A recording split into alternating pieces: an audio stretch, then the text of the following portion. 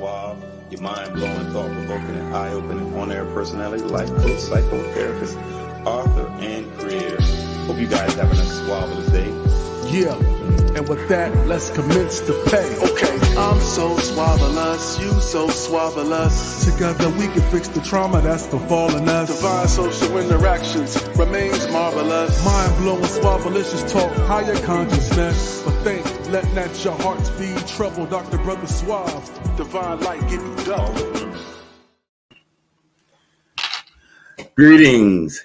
This is Dr. Brother Suave, your mind-blowing, thought-provoking, and eye-opening on-air personality, life coach, psychotherapist, author, and creator, and your divine social therapist and host of Social Therapy with Dr. Brother Suave. Listen, I'm so excited about today's episode. Man, episodes are moving fast, seasons are moving fast, and the world is moving fast. And I'm just super excited.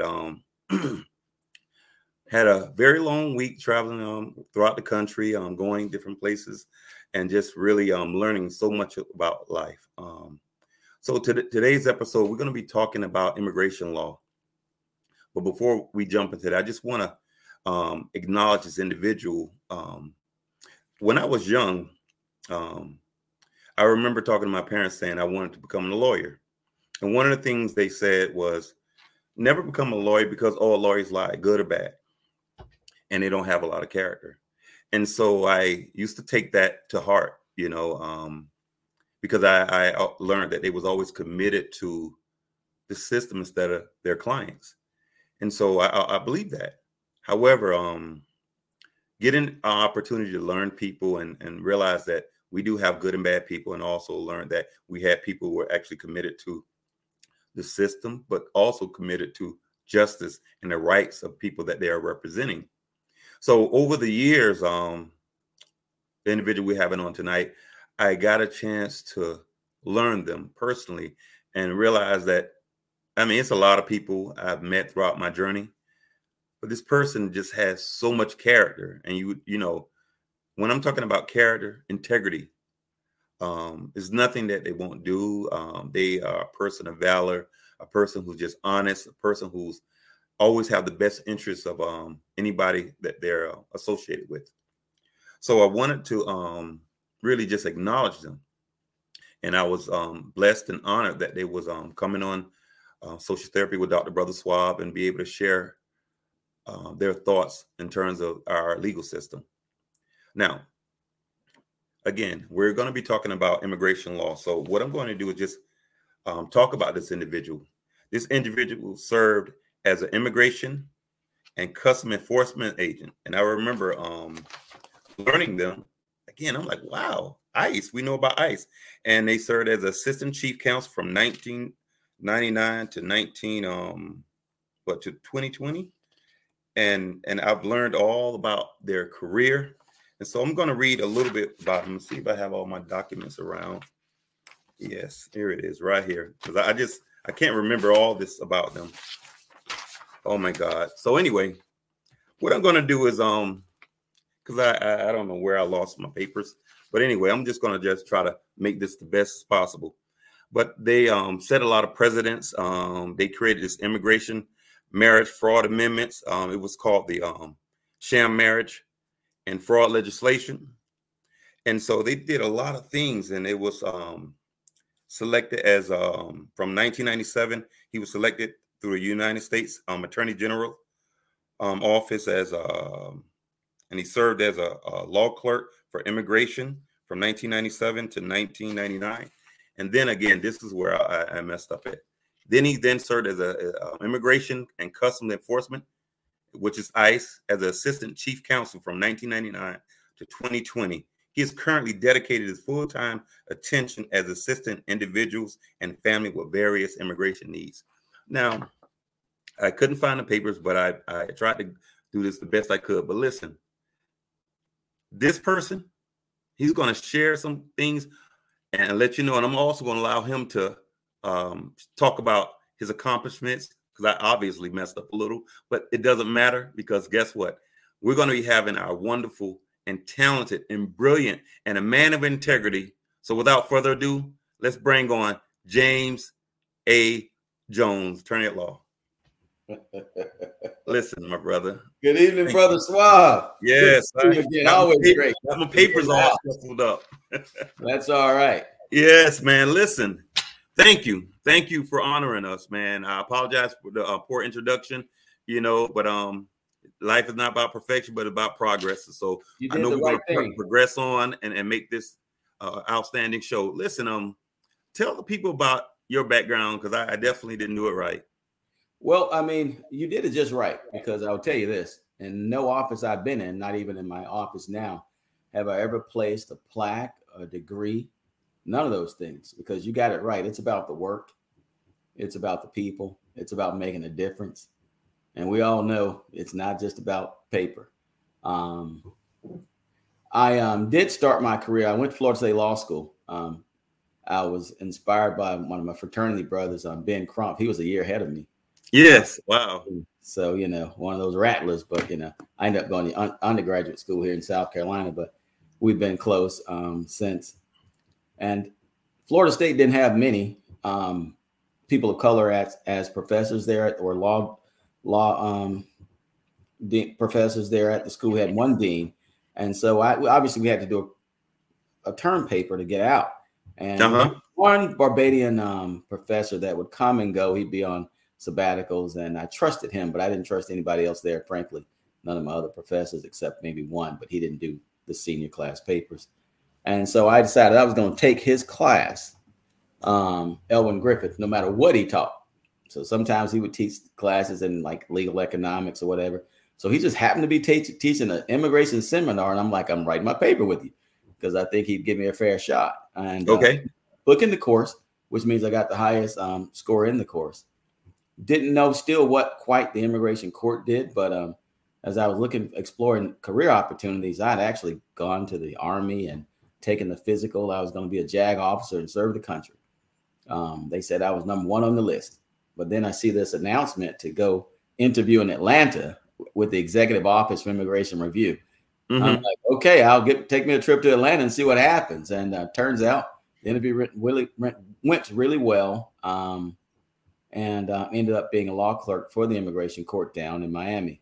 Did that for a couple of years, served as a legal advisor. We brought in other law students as interns, many of whom end up taking on a career in immigration law themselves. And you got to know this.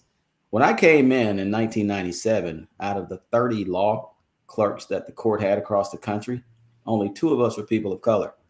And I was the only brother in the whole group. And it seems to follow that same kind of trend throughout, my legal career. Rarely do you find any of us, even working for the federal government, who supposedly upholds equal rights and opportunities, right? We just didn't see it. And from there, I became a prosecutor. And after this last administration, it just became too much to bear. I'm like, I can't come home and look at my child in the face, given some things we're doing. So I walked away from a 6-figure job so that I could do the thing that I used to pray about, even as I was inspired by that gentleman who used to be on your right shoulder there, Malcolm X, reading his autobiography. That's what got me interested in law school. Yes. So the idea was to serve the people, was to take care of, fighting for the underdog and to making life better for our folks. And so I walked away, and I've been in private practice now for a year, almost a year and a half. And things are different, but we look forward to where we are and where we're going. Absolutely. Listen, as he was saying, he couldn't stand coming home. This guy, his whole DNA, his whole makeup is just filled with integrity. It's filled with doing the right thing for his family, his friends, his country. And I just, in this profession, I just could not find somebody who just was filled with integrity. And the thing is, a lot of times people, they define themselves by how much money they make, and they define themselves by their position. And so I encourage everybody, if you got a brand that you're representing and it takes away who you are as a person, I think you need to actually reevaluate yourself in your morals and values and start your own brand. And James, I commend you for what you did. I commend you. I honor you because I know you personally, and you are a man of valor, man of integrity. I've seen you operate in real time. And listen, you are what the people need. in fact, as far as I'm concerned, the government needs to put you in positions that you can assist our entire country and get them back on track, because obviously it seems like everything is dictated by money. And so learning, I don't know so much about immigration law. I do have seen during my law enforcement career, and even when I was working in corrections, and I did see some assignments when we was attached to ICE, and they had some people inside the jails. I saw a lot of mistreatment. I saw wondering why I would see people from, I guess, the African diaspora, and it would seem to be more of them in terms of getting rights. Even when I look at growing up in Miami, I would see the difficult times our brothers and sisters from Haiti having a difficult time getting citizenship versus other countries. And it just was always weird to me. So my question to you is dealing with Title 42. So what is the current policy? And also, what is the impact, of the choice in the policy that's expected in May 2022? And how might this impact our communities of color? Oh, you jump right in there. Yes. Understand that maybe, and I will just preface it like this. The reason why you saw so many inequities in the jail system with respect to the African diaspora is because the Immigration and Nationality Act, as designated by Congress, last really updated and wholesale back in 1997. It might be one of the most discriminatory statutes we have in the country. When it comes to Title 42, oh, definitely. We get cited all the time by the International Covenant for Civil and Political Rights. The stuff we used to do with the Haitians. Remember, Cubans would come with the Haitians on the same boat. Cubans would be able to stay, get a green card. Haitians would, if they survive the bump, would get sent back immediately. So when it comes to Title 42, COVID hit, and the Trump administration saw fit to preclude people who had made it through, their trek from the Northern Triangle, Ecuador. Not Ecuador, but Nicaragua, Guatemala, Honduras, El Salvador, coming through Mexico, trying to seek, political asylum or some other type of refuge in the U.S. And the Trump administration says, hey, because of COVID, we're going to make you stay in Mexico and wait on an asylum hearing and hope you survive that. And then maybe you can have a hearing and have your day in court. And you know how that story probably develops and ends. So now the Biden administration has probably listened to most of the courts and the human rights advocates and immigration advocates saying that's cruelty on top of cruelty. It is. It is. You have people fighting for their lives. They're having to take this trek through Mexico that's oftentimes a whole trail of blood and bodies and corpses. Frankly, back after the 80s, the 90s, some of the international cartel drug traffickers found that, wait a minute, if I get caught with these drugs one time, my career is over. But I can take a woman and a child who's trying to flee and save themselves, buy and sell them, and continue to sell them. If they survive, I can make them work for me even in the U.S. by threatening their family back in their home country.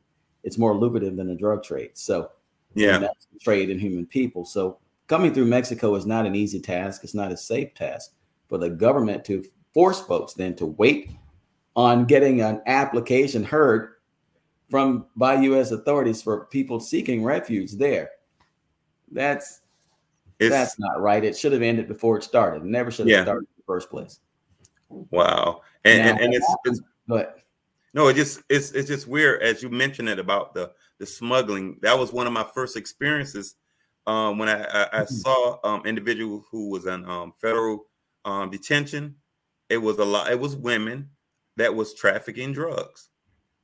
And they was so devastated because they were just doing what they had to do. I guess not to say what they did was okay, but they was being manipulated to smuggle. And then and I'm thinking about some of them was told to do it or else their family would be hurt. And so they look at women as something that they wouldn't, do anything wrong. And these women were getting caught because they was anxious and nervous and they was using them. I guess what do you call it? Mules? That's what they was using them as mules. Mm-hmm. Man. That happens. But, So, 42, now that it's lifted or should be lifted in May, if the Biden administration keeps their word, that will allow folks who've made it to Mexico, trying en route to the U.S., to continue to on their track here to ask for asylum and refuge here in the U.S., a part of the normal immigration process and procedure. We have plenty of room for them, and we have plenty of processes in place. Yes, the government may have to beef up resources to process people in an expedited fashion, but I don't think there's a cause for alarm in terms of the numbers themselves. Yes. Now, I know that immigration law, from basically what you're saying, it just seemed to be so bad and corrupt. But the time that you put in law school, you got corporate law, you got immigration law, personal injury, criminal, civil rights. And I know that personal injury is real lucrative. What made you choose immigration law? I know you gave a little backstory because of a class, but it had to be more to get you motivated into that. Because as you see, Ben Crump is making a killing, and all these other personal injury, civil rights attorneys are making a killing. What made you get into immigration law? It kind of landed on me after my success with Dr. Griffith, and in my immigration seminar, I ended up booking the course, as I told you. My senior year, we had our law journal was doing the administrative law section. Normally, you have to be a part of the actual law review, okay, or be a professor, or have been out of law school. Rarely does a student get published while they're still a student. Yes, I saw that. But I was one of the few that got published there. But you always was doing number one too. So then from there, getting the job with the honors attorney general's office as an honor attorney, going down to the immigration court, I'm like, this thing has been good for me. And then, of course, being in Miami, paying bills. And so I just kind of landed on me. But my idea in being a lawyer was to change the world for people who couldn't really fight for themselves. Rarely are you find areas of law outside of Obviously, we can do some good for a lot of folks in criminal law and civil rights, which I really intended to do, actually. But immigration kind of fell upon me, and I saw that, wait a minute, I really can change the world. Yeah. I was writing decisions for the immigration court as a new law student, or new attorney right out of law school. Nobody would have imagined. Remember, we had the Cubans, Brothers to the Rescue in Miami. Yes. Everybody thought some judge wrote that 100-page decision. He did. He had to sign off on it. But somebody out of law school did the research and wrote it up. Wow. Haiti had a bunch of generals that, had been accused of committing all kinds of acts of repression and aggression and persecution against their own people. A lot of those would come to Miami and try to live the fast life. And, at the time, I've been to the UN and trained, and it's like, wait a minute. We can get rid of the bad guys. And, you had to kind of process those cases. So I was able to early on hit some of the most novel cases that we had facing the country at the time. And so thus changing the world, because think of the families that, may have been victimized by some of these individuals. Absolutely. I remember one case, I didn't work on this one, but I was close to it. There had been someone who had slaughtered dozens of people, but he had won the lottery, and I think he lived like in Fort Pierce or somewhere. So he was living it up. And we were like, wait a minute. And victims came to the government, hey, what are we doing here, y'all? This guy is all over the place, spending money, and he killed entire villages. So that's what I did in my early life. Now some of those same types would ask me to come defend them. And guess what? We'll take care of it. Okay, you have a statement by Mr. Vanlis Lee. How you doing, Vanlis? You mind responding?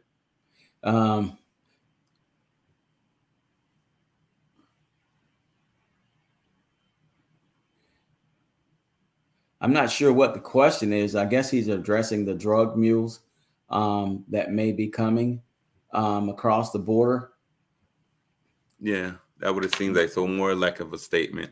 Okay. Yeah, it's more of a statement. I mean, that's not necessarily an immigration issue, because if you think about the amount of drugs, and people should always keep this in mind, you have so much security and law enforcement on the southwest border. You'd think that's what we have. But people come to this country by land, air, and sea. Yes. And across the northern border, Canada. Canada, yes. Real criminals who really want to get in here and do some things, they just walk across the border in Canada because they say, hello, come on across. You know, they wave them in and come on back. You know, nobody's checking. So if you really want to get caught, you come across the southwest border. That's where you may get caught. But you know, there are other ways that people get things in this country. Been doing it forever. And so we shouldn't stigmatize individuals who are trying to protect their lives. Yeah. Obviously, if the death and mayhem wasn't happening in those countries, they wouldn't be here. I would say obviously, but it's the truth. And if people, I don't know, I love President Biden, but he said he was going to do a study to find out what was causing people to leave the Northern Triangle, Guatemala, Honduras, El Salvador, and the like. Well, I ain't that old, but I do remember Iran-Contra and what the Reagan administration did under the guise, and get this, don't forget this, of fighting against Russia and communism. They created these illegal wars and propped up these dictatorial regimes. Yes. And sold weapons to these folks who ended up committing terroristic acts against their people. And they sold crack cocaine and drugs in the Black, brown, and Hispanic communities. And yes. So under the guise of fighting communism, we literally committed genocide both in the United States against Black and brown communities and Latin communities and in those same countries. And so then when we lock up the young Hispanics for selling the crack cocaine and others that some people think that Reagan's Contra lie brought to the U.S., they send them all down El Salvador and they create these Maras and these killer gangs. Well, that's who's still forcing folks out of those countries very much today. And Biden knew it. Because right after that, the 80s, the 90s, he was a part of the whole crime bill deal. And so I'm like, okay, you knew what happened and you know how we got here. Yeah, we know how we got here. What you really never forget is that for whatever reason, there's always been a close link between the plight of Blacks and people of color fighting for their legal, civil, and political rights and those of immigrants. Indeed, you wouldn't have, you know, the story of the Black population in the U.S. is one of migration, moving people from one nation, one continent to another. Yes, some of us came voluntarily, but many of us didn't. And I think about 20% of so-called Blacks in America now are more recent migrants that would have come, you know, through the migration process. So as we kind of look at what those rights and obligations look like and what that fight looks like, we got to always think, you know, we got to stay connected because, you know, but for the grace of God's, you know, so go we as well. Okay. Yes. So listen, right now we're going to take a quick break and go to station identifications. Okay. So we'll be right back. Okay. Very well. All right. Programs like this are made possible by Neighborhood Planet Broadcasting Systems, Neighborhood Planet Network, iBlister Digital Media Creative, and from contributions to NPN TV from viewers like you. Thank you.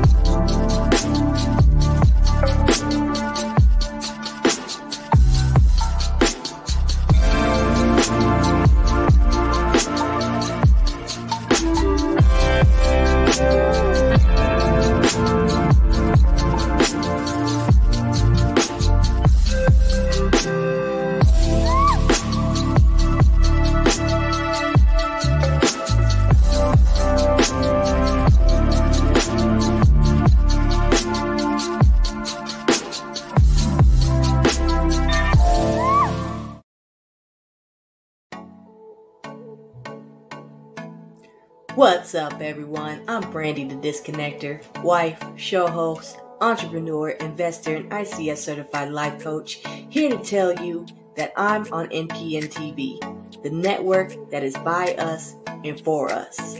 Lock in and let's get it.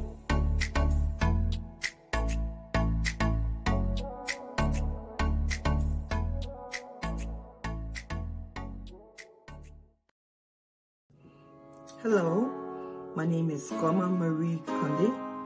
I'm a licensed marriage and family therapist and a certified trauma counselor, and I am on NPN TV.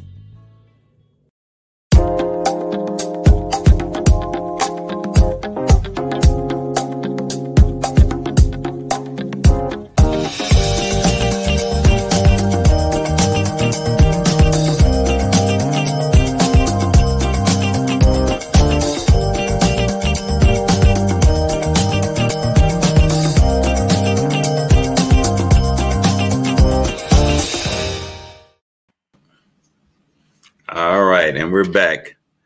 Listen, this is on Dr. Brother Suave, our very special guest, Mr. James Jones. We're discussing immigration laws and everything, man. He's empowering us, giving us some insight, some things I want to ask, and thank you guys for showing up and joining us on tonight's broadcast. Listen, when you was talking about some of these laws, and so it just made me think about a question that I wanted to ask you when we got back on the air, and it's dealing with immigration reform. So what major immigration reform that you think is needed now? A lot. Well, a lot. I mean, the whole thing. Number one, detention. President Clinton kind of tricked us a little bit in the 90s when he had these. I think all of them. Mandatory detention. Some contractors who didn't care about the safety and security of the United States. They cared about making $1, and they make billions doing this. We're given the opportunity to be guaranteed by the government that at any given time, 30,000 people would be housed in these detention centers. Before Clinton, we never knew anything like that. If people came across our border seeking refuge, they didn't commit any serious crimes. They didn't pose any harm or threat to anyone in the U.S. Why detain them in the first place? Yeah. But so that got going, and there's really no need now, unless, someone has committed a serious criminal offense here in the U.S. or pose a real threat to the national security of our community, very serious, violent crimes and things of that nature, not just simply coming to the United States seeking refuge. There's no need to detain them. Yeah, well, I mean, and our system that costs us a lot of money. Yes. And you end up detaining Black and brown people, and usually they're detained. Let me give you an example: South Carolina, North Carolina. Yes, there's no detention center that houses long-term detainees in North or South Carolina. So where do they get detained? Some little country town down in the other side of Georgia, away from their family, away from their friends, away from their attorneys, almost away from society. But down in some rural area that, but for the bodies that immigration authorities house down there, the town would hardly exist. So now you're still enriching folks off of the bodies of largely Black and brown people. What does that sound like? Slavery. They're making money. Everything is about money. Man. So, and that's early one example. There are other examples of reform that obviously we have to address. The dreamers, kids who were brought here as babies, some of them. Yes, exactly. 20 years, 15 years. President Obama tried to normalize their status, meaning converting them from just being able to live and stay with giving something that's permanent. Congress has to act right now, and they haven't. So you have to do something about the dreamers and the DACA kids. Yes. But, you can't take care of the kids and not take care of the parents. Yes. The question I have, 15 to 20 years, you need to come up with a way to make sure that parents too, who've been here, just worked hard and tried to be an asset to our community. Yes. An asset to the country, have done nothing but good stuff, hadn't harmed anybody, hadn't committed any serious crimes, but only put in. Many of them even found a way to pay taxes that if they ever they will never get anything out of it. There's not going to be eligible for Social Security. We've just used them. So those individuals who are long-term residents even if not in a lawful immigration status, that have added value and asset to this country, there has to be ways that the government reforms itself so that we continue to benefit from that brain power, from that initiative, from that industry, and not burden them or the country with trying to now separate an intact family. That's why my motto for my law firm is, keeping families together one green card at a time. Don't separate an intact family that's done nothing but good by this community from some draconian immigration law, rule, or policy. That has to be reformed and changed. And there are many others, but those are the main two: the detention policy, dealing with the children, and dealing with very long-term residents of this country who put in good work for us and have made and have been a great benefit for us. The least we could do is for ourselves. And you mentioned earlier it was all about money. Well, if you deport somebody who's been an asset to your country, you're losing. That's not an economically viable option. That's stupid. Yeah, it just means. Well, it's three things I wanted to bring up. It's a new series called The Cleaning Lady, and so she was a illegal immigrant. However, all her children was born here, and she worked every day hard as a family, but she operated like she was a criminal because, again, they criminalize people who just come in here for freedom and to survive, and they're looking over their back every time, so they couldn't get regular jobs because they tried to work underground, so they end up working these labor jobs, no benefits, and working their behind off at low wages, and their children here, and next thing you know, if anything happened with immigration law, and I'm not sure you're the expert, those children have to go with them, or they separate, or they break a family. That's not even moral to me. Right. And the courts will say, well, wait a minute, a U.S. citizen doesn't have to go anywhere. But it's a child. And oftentimes it's the mother, but sometimes you do have fathers in play too. I mean, what parents are going to leave their children exactly anywhere? And that's why people make the dangerous trek across Mexico trying to find safety here. Many don't make it alive. Many of their children don't make it alive, but families try to stay intact, even if it's at risk of their own life and limb, trying to stay together to be able to live in freedom and safety. So, legally, any child who's born in the U.S. is still a citizen, no matter what Trump used to try to say, and they're allowed to stay, but they still have to be taken care of. And so you can't force mom and dad out and think that the child is going to be okay, and vice versa. You say, well, we've given benefit to the dreamer children, but we're going to now force mom and dad away. We got to figure out a way to keep families unified the way immigration policy once was, and family unity need to be at the top of the list. Okay. And the other part, and this is what I believe many people question. Now, when you look at America, you see all these housing developments, you see our roads, you see these buildings. From what I see, I don't know what you see or everyone else see, I see a lot of people from Mexico or people who don't have necessarily citizenships, and police, everybody sees it, and they're doing business labor for the state or the government or these huge buildings, and they're not being bothered. But then as soon as the project's over, they back looking over their back. I mean, it's almost, to me, is that our system turns its head and see what they want to see, because we seeing all these houses are built. So I'm wondering if these billionaires have these relationships with congressmen and lawmakers to not mess with their staff while they're building their housing communities. Because we'd hope that the corruption isn't that bad. But it's like you hit on a couple of issues, Brother Schwab. You said what? You hit on a couple of issues here, and let me get one out of the way here. And in terms of crafting policy and what I think should be a goal of our migration policies. Yes, the United States should try to attract whatever talent we need to get the job done. So whether that's working in nursing or healthcare, or let's say around here we need school bus drivers. Maybe that's having people working in that industry, transportation industry or whatever, the service industry or the computer industry. If we don't have Americans that are available to do those jobs, then you've got to get them somewhere. The job's got to get done. Perhaps our migration policy can be pinged toward that.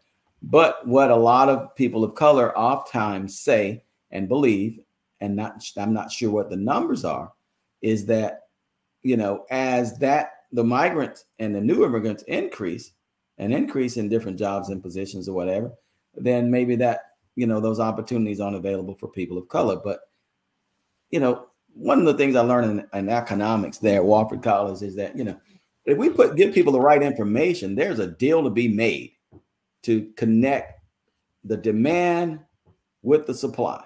And I say this to say that if the government is smart and they want to promote equity and inclusion and try to not leave people behind, especially people of color who've already been left behind so far and so many years in this country, then it's one of the fixes can be the following. For every dollar you spend on a work authorization document, even lawful immigration and benefits, let's make sure some of those dollars go back to the local community, and they go back to communities that have been marginalized all too often, that look like us, to promote things like entrepreneurship, lifelong learning centers, early childhood development centers, trying to deal with equities in banking, trying to right some of the historical wrongs.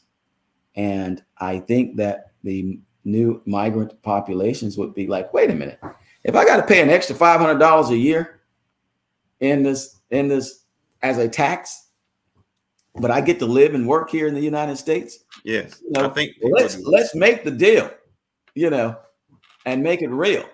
If the administration is ever going to really push with the whole infrastructure and we don't have the people to do the work, yes, we use the labor and work or however we need to get the talent, but don't set forth something that leaves your own citizens behind. If we still have needs in the Black community and other minority communities and communities that have been left out, make sure you ping resources directly related to some of these newer developments, to make sure that we take care of folks and we take care of each other in a way that's lifelong and lasting, so that after the project is over, both the migrant workers and whomever they've used have an opportunity to have a life of comfort and liberty here, but also the American citizens too haven't been left holding the bag, and they actually get something out of the deal in addition to the so-called labor itself. Remember what happened when we built the railroads? I think we used Chinese labor to do that, and then we kind of discarded them like they didn't matter. That's not right. We shouldn't do that. We should figure out ways to have a win-win situation, because all people are valuable. And if we're going to use the assets, human assets, and the talent of individuals, no matter where they're from, we should always make sure that we're taking care of them and their families, but we're also taking care of our own. Yeah. Well, I mean, that's sort of a part of American history, is not necessarily taking care of their own, although they, in certain places they do, but a lot of the money is going elsewhere, and we still having people in need right here in this country. And also, when you mentioned earlier, try to right a lot of wrongs, and we can use that if we carefully tailor our migration policy, but we can do both. Absolutely. At the same time.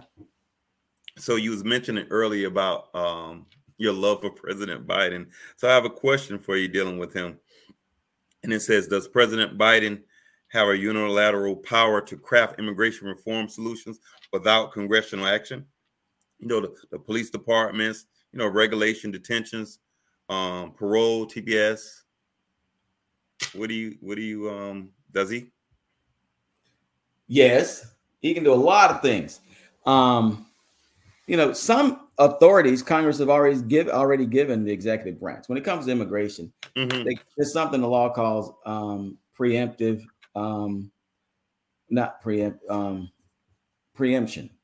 Basically, the federal government kind of gets to handle that. States really are supposed to butt out.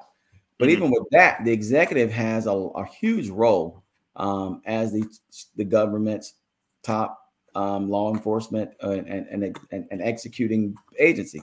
So as the chief executive officer, yes, President Biden, he right now can send out a directive to USCIS and CBP to say the following.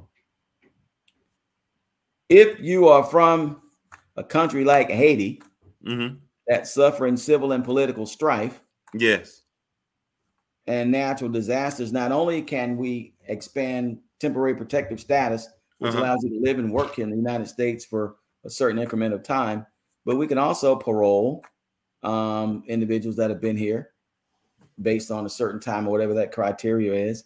And with this so-called parole, it's not an admission that allows you to stay permanently, but that will give people comfort that they won't be forced with being deported. And if he also with that can say, wait a minute, we're going to treat a parole just like an admission with a visa.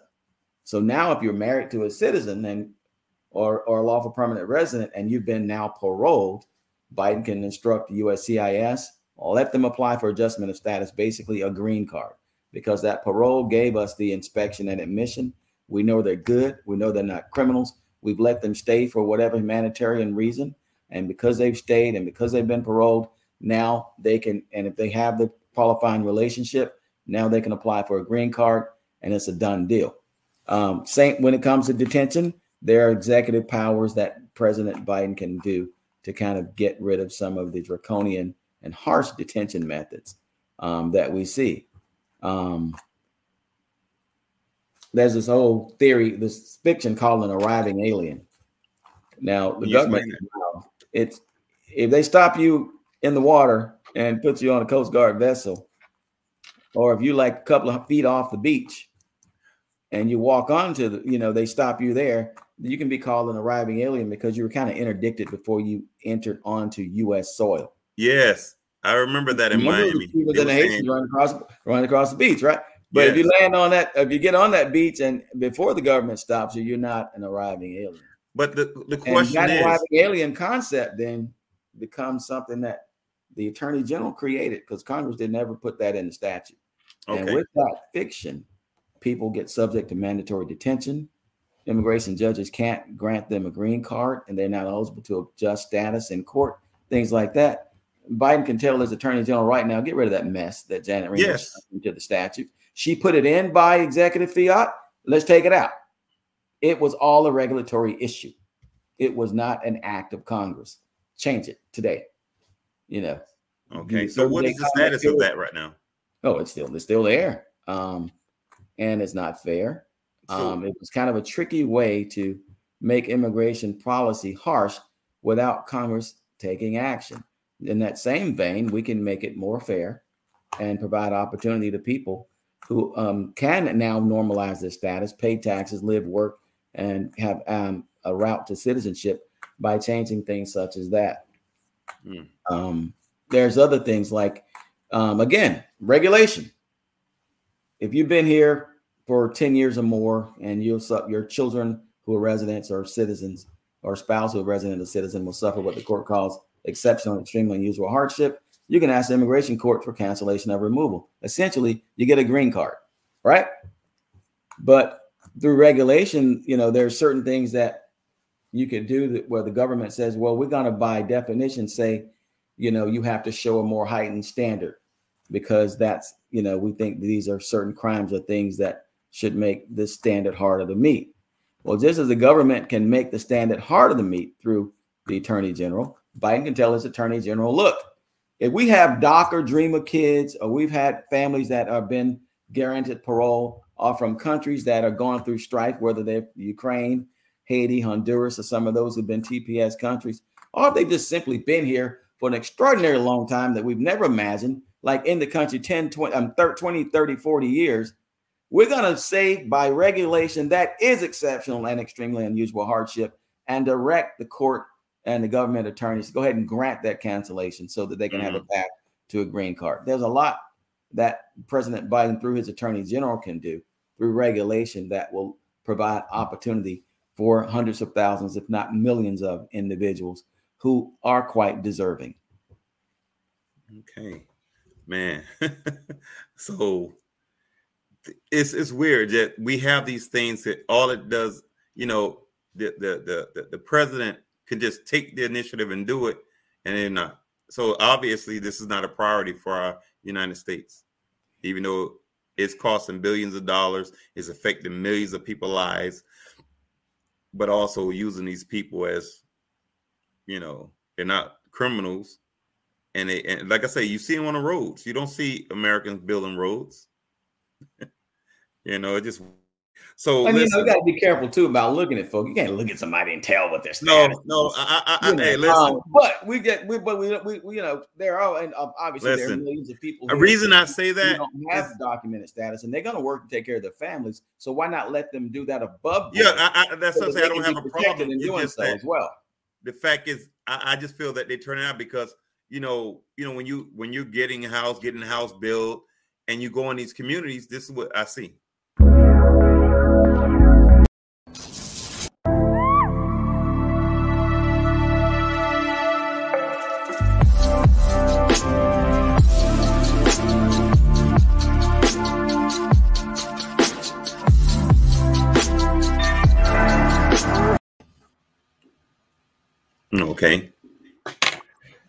Okay, we just probably had some technical difficulties, but nevertheless, listen, I wanted to ask you a question because I notice that when you transition. So this is my question.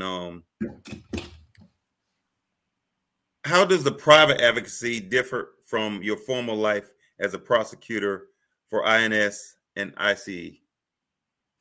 Oh, wow. The private world, man. Yeah, this is my first time in private practice too. I've been a public servant probably since high school.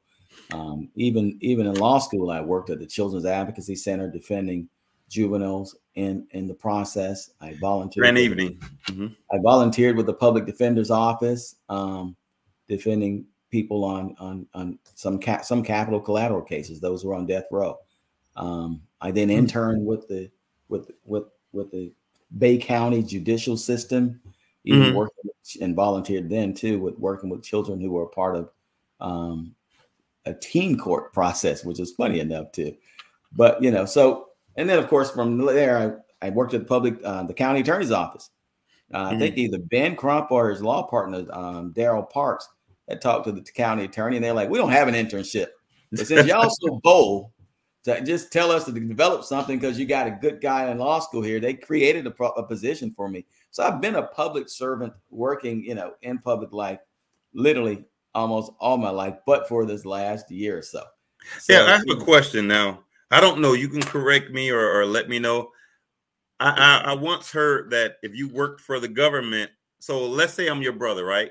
And I had a legal situation, and I'm like, I don't know anybody, and I'm like, hey Jay, could you just stand in for court for me right now?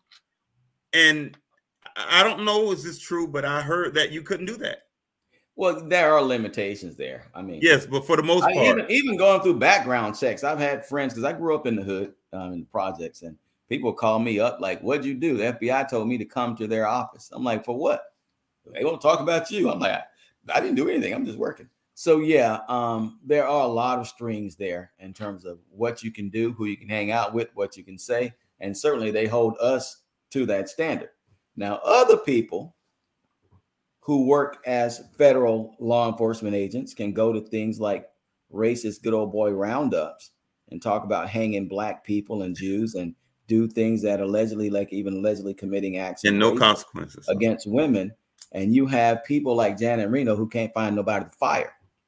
Some of those same folks are still running federal agencies to this very day. Yes. And I will say this because, and I'll finish your question too. The reason why we know about it was because of O.J. Simpson. Remember Mark Furman? He was a guest of honor the year after the O.J. Simpson trial. And so when the media followed them there, they're like, wait a minute. This is a federal and state law enforcement Klan rally, and all y'all carry badges and lock people up. Yeah. And you talking about killing them. What's going on here? Janet Reno, President Clinton, not one of them lost their job. Yeah. So there are freedoms in being in private practice that you wouldn't have, being, kind of shackled by some of the rules as a federal law enforcement officer or agent. You don't have the luxury of knowing where your next meal is going to come from either, because it's feast or famine. And, I have to get out there and beat the bushes. And being a small firm that I am, now you have to be that marketing guy and, you know, doing and going out there and finding where the clients are and meeting people and creating opportunities and meet needs where folks may have perhaps didn't know where they were. But in that same vein, I've always been community minded. So now I'm the first vice chair of the Spartanburg County Democratic Party. I wouldn't have been able to do a lot of the partisan things as a federal officer that I'm able to do now. And when the community calls, to the extent that I have time and talent to help, I can answer. You know, there was a young lady the other day. She was in a situation. She thought a white guy had almost committed attempted murder against her, and the police wasn't doing much about it. You know, I was able to march down to just left the prosecutor's solicitor's office with her. I think it was yesterday. I'm like, what are you guys doing? You know, so you have really certain liberties, and so yes, we can take care of the people and have freedom to do that. And that's life at its best as an advocate for the people. I just thought that was odd that you couldn't do it even on your free time. Even though you say it's certain exceptions, but the fact that if you had a family member, just to go, go to court for them and just speak for them until you get them an attorney. And I just didn't think it was right because you never know. But you always had some manager who could call something a conflict or a potential conflict. Yes, or even if it wasn't, you still had to get permission for outside employment, even to do volunteer work. But it's on your own time, that's the thing. And it's just like initial legal representation. That's it. I just thought that was odd. So the thing when I have this is I just think when you're free and you're able to work in the private sector, there are certain things I think that you can do and be your own boss. And I'm just happy that you're doing your thing because you are a person of the community, person of the people, and I'm happy for you. And again, people need people like you. So I have a question. Should you think African Americans and people of color should be concerned about issues facing these immigrants right now? All the time. Why do you say that? Why do you think we should? Because our futures are tied together. You don't have a thriving, growing Black African American community without an immigrant community. I think, Black immigrants have accounted for about 20% over the last 20 years, about 20% of Black population that are new here in this country. Like I said earlier, some of us may have come involuntarily, but we all came. Yeah. And when we catch the heat, if something's going to go down or some racist extremist or somebody's going to discriminate against people because of the color of their skin, they don't know you from a Bahamian, from a Haitian. All they see is a brown skinned person. Yes. Your life, is intertwined with being able to walk, speak, act freely in this country despite the color of your skin. And oftentimes people are brown and tan and black skin are the ones who are going to get discriminated against and hit. So as we're crafting solutions for the Black community, we have to that makes sense. Solutions for our diaspora community that are new here in this country. John Lewis, when they came up with the Civil Rights Act in the 60s, made sure that immigrant rights were at the center of the conversation. We've gotten away from that because sometimes we let people pit Black and brown communities against each other. It never was supposed to be that way, nor should it ever be that way. There are also solutions. Like we have some nagging problems, like right here in Spartanburg. We don't really have much public transit, right? And a lot of folk in small country towns like this, ain't that small anymore, but it used to be. They still haven't gone anywhere. They haven't traveled around the world, haven't traveled around the country. So it's like you start looking for solutions in your own little box and you figure, keep nagging yourself like, why can't I find them? Well, if we go down to South Florida somewhere, like, wait a minute, maybe we should talk to the Haitians about a tap solution, right? We need to link up with our brothers and sisters from around the world and say, wait a minute, how do you resolve these issues, even with limited resources? And if we can tap into that kind of potential, we can solve some of our nagging issues right here together. So we should always be concerned with the plight of. You're right. I guess when I asked the question, but then as you gave me your perspective, it made me realize that because, yes, you may be African American, but also because over courses of time, the families are intertwined. So your mother may be African American, but your father may be Bahamian. You know, exactly. That makes your extended family. So it would affect you because all they see is a person who's brown. Exactly. And look at some of the most adored leaders we've had on all sides. I've oftentimes in recent times come from recent first, second generation immigrants. Look at, General Colin Powell or Obama himself and others, we can't like turn people away. And these are resources that we need as a community and we need as a nation to make sure that we're uplifting. But again, let's do everything with balance to make sure that while we're taking care of our new residents and new citizens, we're never neglecting our long-term ones. Okay. And I know I'm going to ask these last few questions because I'm going to ask one more because I want you to be able to tell people how they can contact you. So how does the average American help promote positive immigration reform, policy, and procedure? That's a good question. They have to, just like other stuff, coalesce around an issue, start, putting out media pieces, getting your local community, your family together, find out where the advocacy community are, contact attorneys and others who work in this area of human rights, of immigration rights, of civil and political rights, and push things. Talk to your members of Congress, and ask what they're doing to correct some of these issues. Call them and lobby them. Support. Let me give you an idea. One, because I tell people this about Brother Crump sometimes when people get jealous, they're like, well, why is he always showing up when there's a problem? I'm like, okay, why don't you organize him out of a job? Create a national, statewide, however you want to do it, nonprofit, legal forum in a sense, so that when people do have issues, whether it's, let's say with police brutality, there's an attorney in your local community that'll handle it. That's their only job. Put your money where your mouth is. Same thing with immigration issues as well. Use your resources to create opportunities to make sure that people are taken care of and that they're not being taken advantage of. Do things to promote language justice. Do things to promote, employment rights, and making sure you never leave out the immigrants as you're going along with promoting some of those things. And I think we can build a better community today for all of us tomorrow. Okay, great. So, man, thank you. Thank you so much for educating us on immigration laws. So how can, if someone needed your services, how can they contact you? Where your office are? Where you practicing at? Are you able to go across the country as doing private practice? Tell the people how can they contact you and how can they get services from you? Oh, it's all in the name. JamesAJones.us, www.jamesajones.us. That's the website. People can contact me there. James@jamesajones.us. People can contact me through email. And yes, we are able to service people, especially with regard to these immigration issues, pretty much anywhere around the world.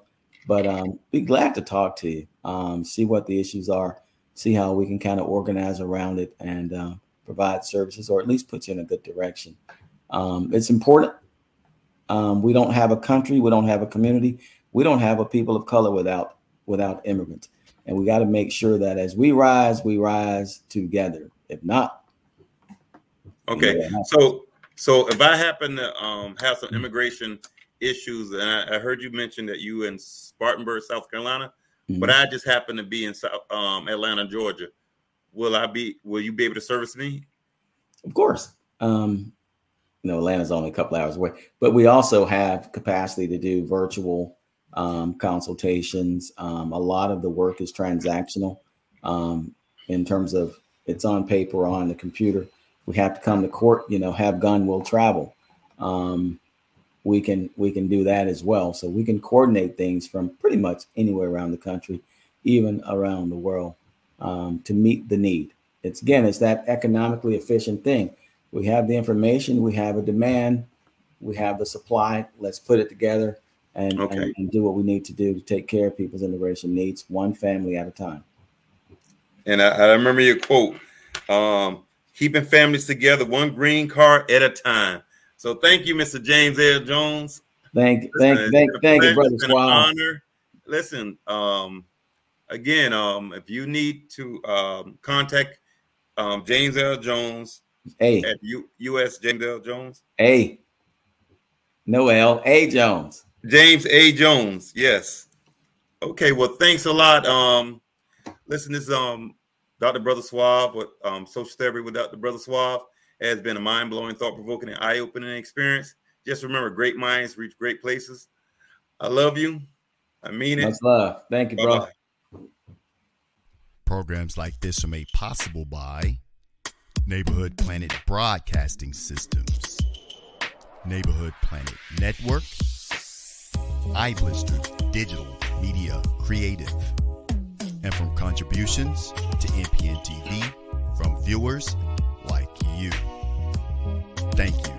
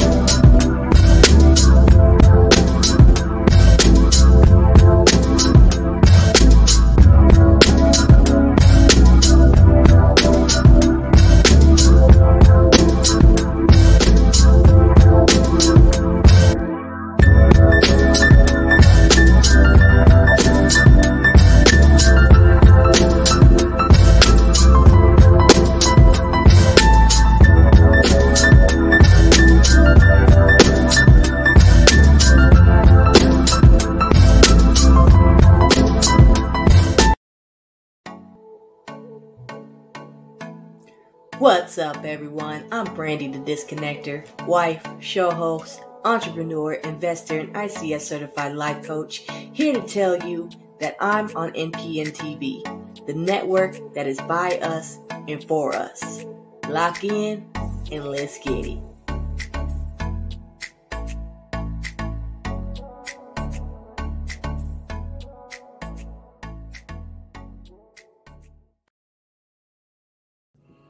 Hello, my name is Goma Marie Conde. I'm a licensed marriage and family therapist and a certified trauma counselor, and I am on NPN TV.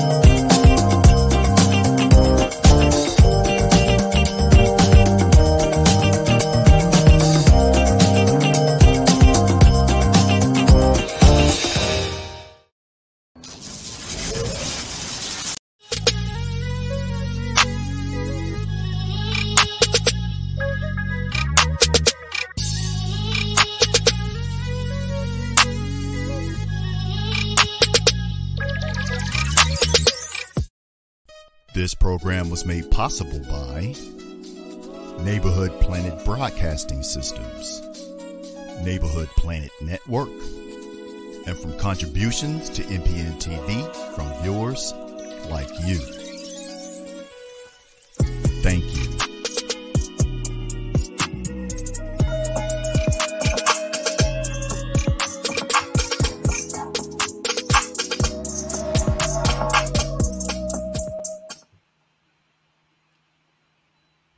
Brothers. Hey, thanks a lot, Jay. Thank you, bro. Wow. God darn, presidents year after year won't take charge and change these laws. They get this self-involved in everything except doing, making sure black folks get their money. making sure that these laws that can easily be changed and impact millions of lives, they won't. You know, how long we've been fighting frat for reparations, and they give everybody reparations except us. They're doing